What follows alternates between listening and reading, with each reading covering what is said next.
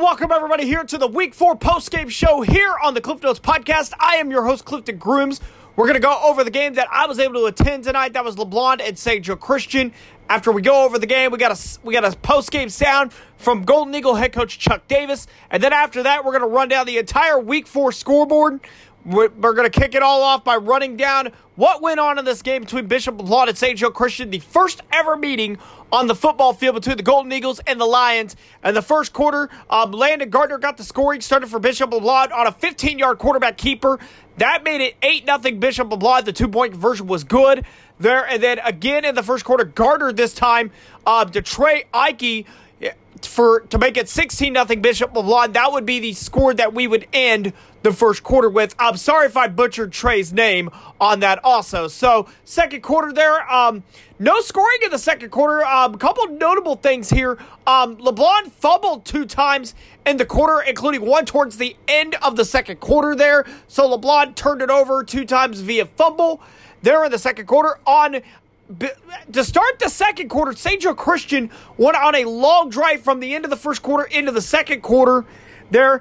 They got the ball all the way at the LeBlond 2-yard line, and then Bishop LeBlond was able to stuff them on a 4th and goal at the 2. And then after that play after is when LeBlond fumbled the final time in the quarter, so that made it 16-0 Bishop LeBlond at the half. Third quarter, here comes the scoring for the Golden Eagles. Carson Staggs, the freshman, gets his first varsity touchdown to make it 22-0 Golden Eagles. And then Landon Gardner let me see here on the roster here real quick. Sorry, this is a little bit of freestyle here. Get my roster here with me. Landon Gardner to Max Picali. That would be the theme of the second half. 28-0 Bishop LeBlond to end the third quarter there. Fourth quarter, Gardner would add 2 more touchdowns to Picali. They connected on 3 total touchdowns there.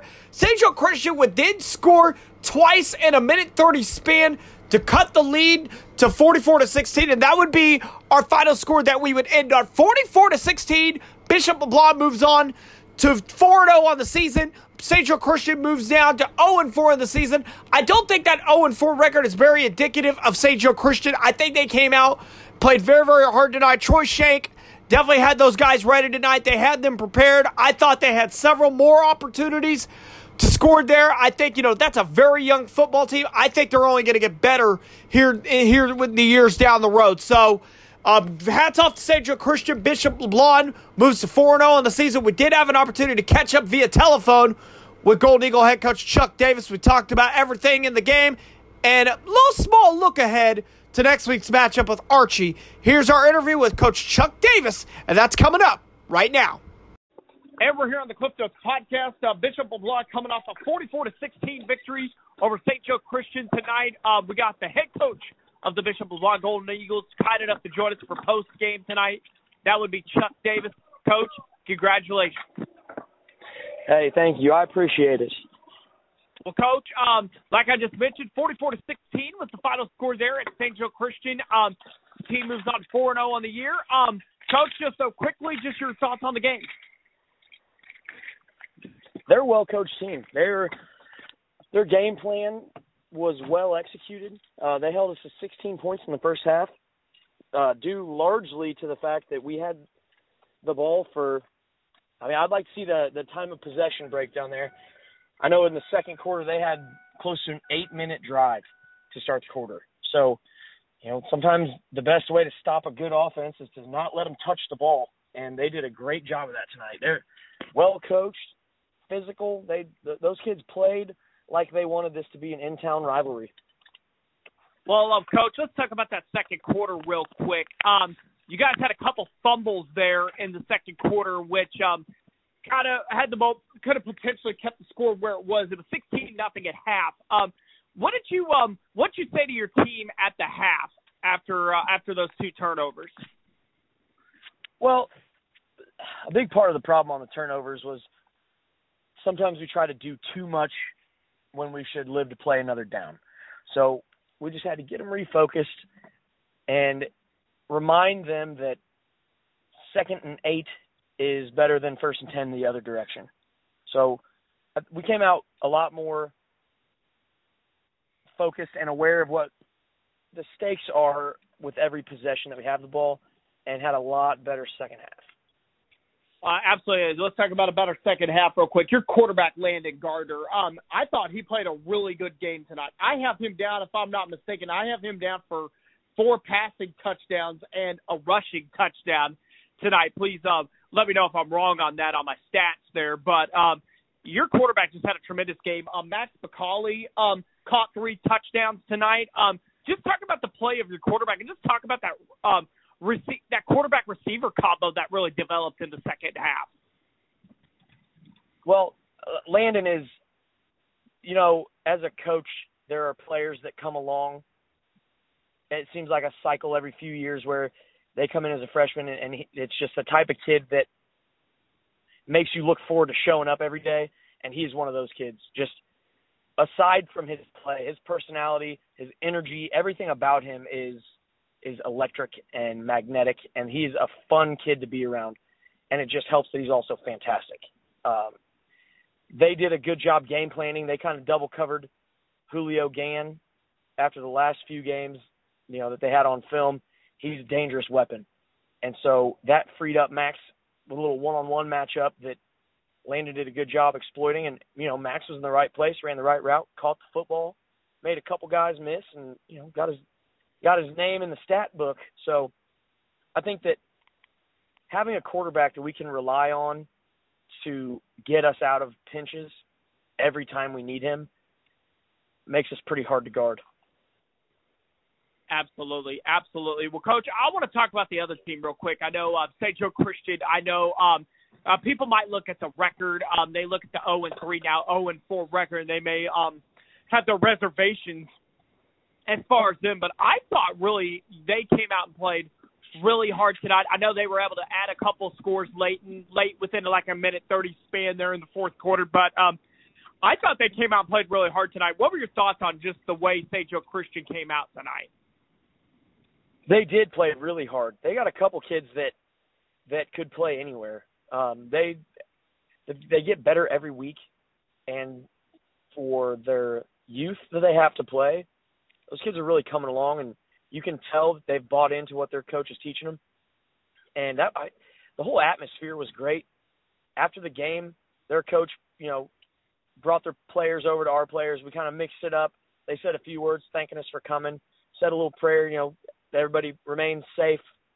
And then we were cleaning off our sideline, and their cheerleaders and their fans waited for probably 15 or 20 minutes for us to come off the field so they could make a tunnel for our players and our coaching staff to walk through. And they all were cheering and saying, good game, and thanked us for coming. It was it's crazy how hospitable it was. It was not what necessarily what we're used to coming from 11-man football. I don't know. They're doing good things over there. Oh, absolutely. I think so, too. And those are the kind of stories, like the one you just told. Those are the kind of stories we don't hear about too often on the news or too often on the podcast. Usually we talk a lot about the plays. We talk a lot more about the plays on the field. We don't talk enough about that kind of stuff. So definitely shout out to St. Joe Christian. Shout out to their cheerleaders. Shout out to their fans for that. But, Coach, 4-0 in the season, moving towards a matchup next week with Archie. Both teams are in the state rankings there. So, Coach, just what do you think? What do you think right now at the moment your team, maybe some adjustments or improvements that your team is going to have to make in order to go to Archie and match up with them? We got to cut down on the mental errors.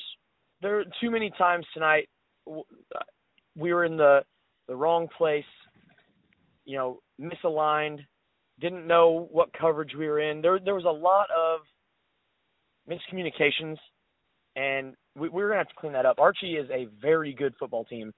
I think, anyone that listens to Devin and Anthony will tell you teams that are south of St. Joe really don't get a whole lot of attention. They're going to be a household name. And if we want to play, postseason football, this is going to be a good test for us. Oh, absolutely. I think it should be a fun one down at Archie. Well, Coach, Once again, Bishop LeBlanc 4-0 on the season, coming off a 44-16 win over St. Joseph Christian. Coach Davis, thank you so much. Thank you for being kind enough to join us here on postgame, and we'll talk to you for preparation for the Week 5 pregame show. Hey, thank you. Thanks for coming out tonight. And that was Bishop LeBlanc head coach Chuck Davis there. Thank you so much, Coach, for allowing me to be on the sideline there and allowing me to get that post-game interview here. We're going to run down all the rest of the Week 4 final scores here. Lafayette in a shootout over Savannah. 56-49 was the final score there. I cannot wait to interview both those coaches next week for the pregame show to talk about that. St. Pius narrowly escapes the Hound Pound with a 14-13 win over Maryville. Connor Drake scored on a touchdown. The PAT, however, was no good, and that's how Maryville falls tonight. 14-13 was the final score there. Chillicothe 48, Cameron 7. Blue Valley Northwest over Central 49-6. East Buchanan over Hamilton 22-12 in a battle of undefeateds in the KCI Conference.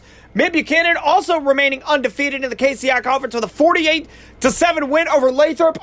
Interesting stat, Nick McCutcheon passed this along on Twitter that in the first half, Lathrop had minus 88 yards of offense.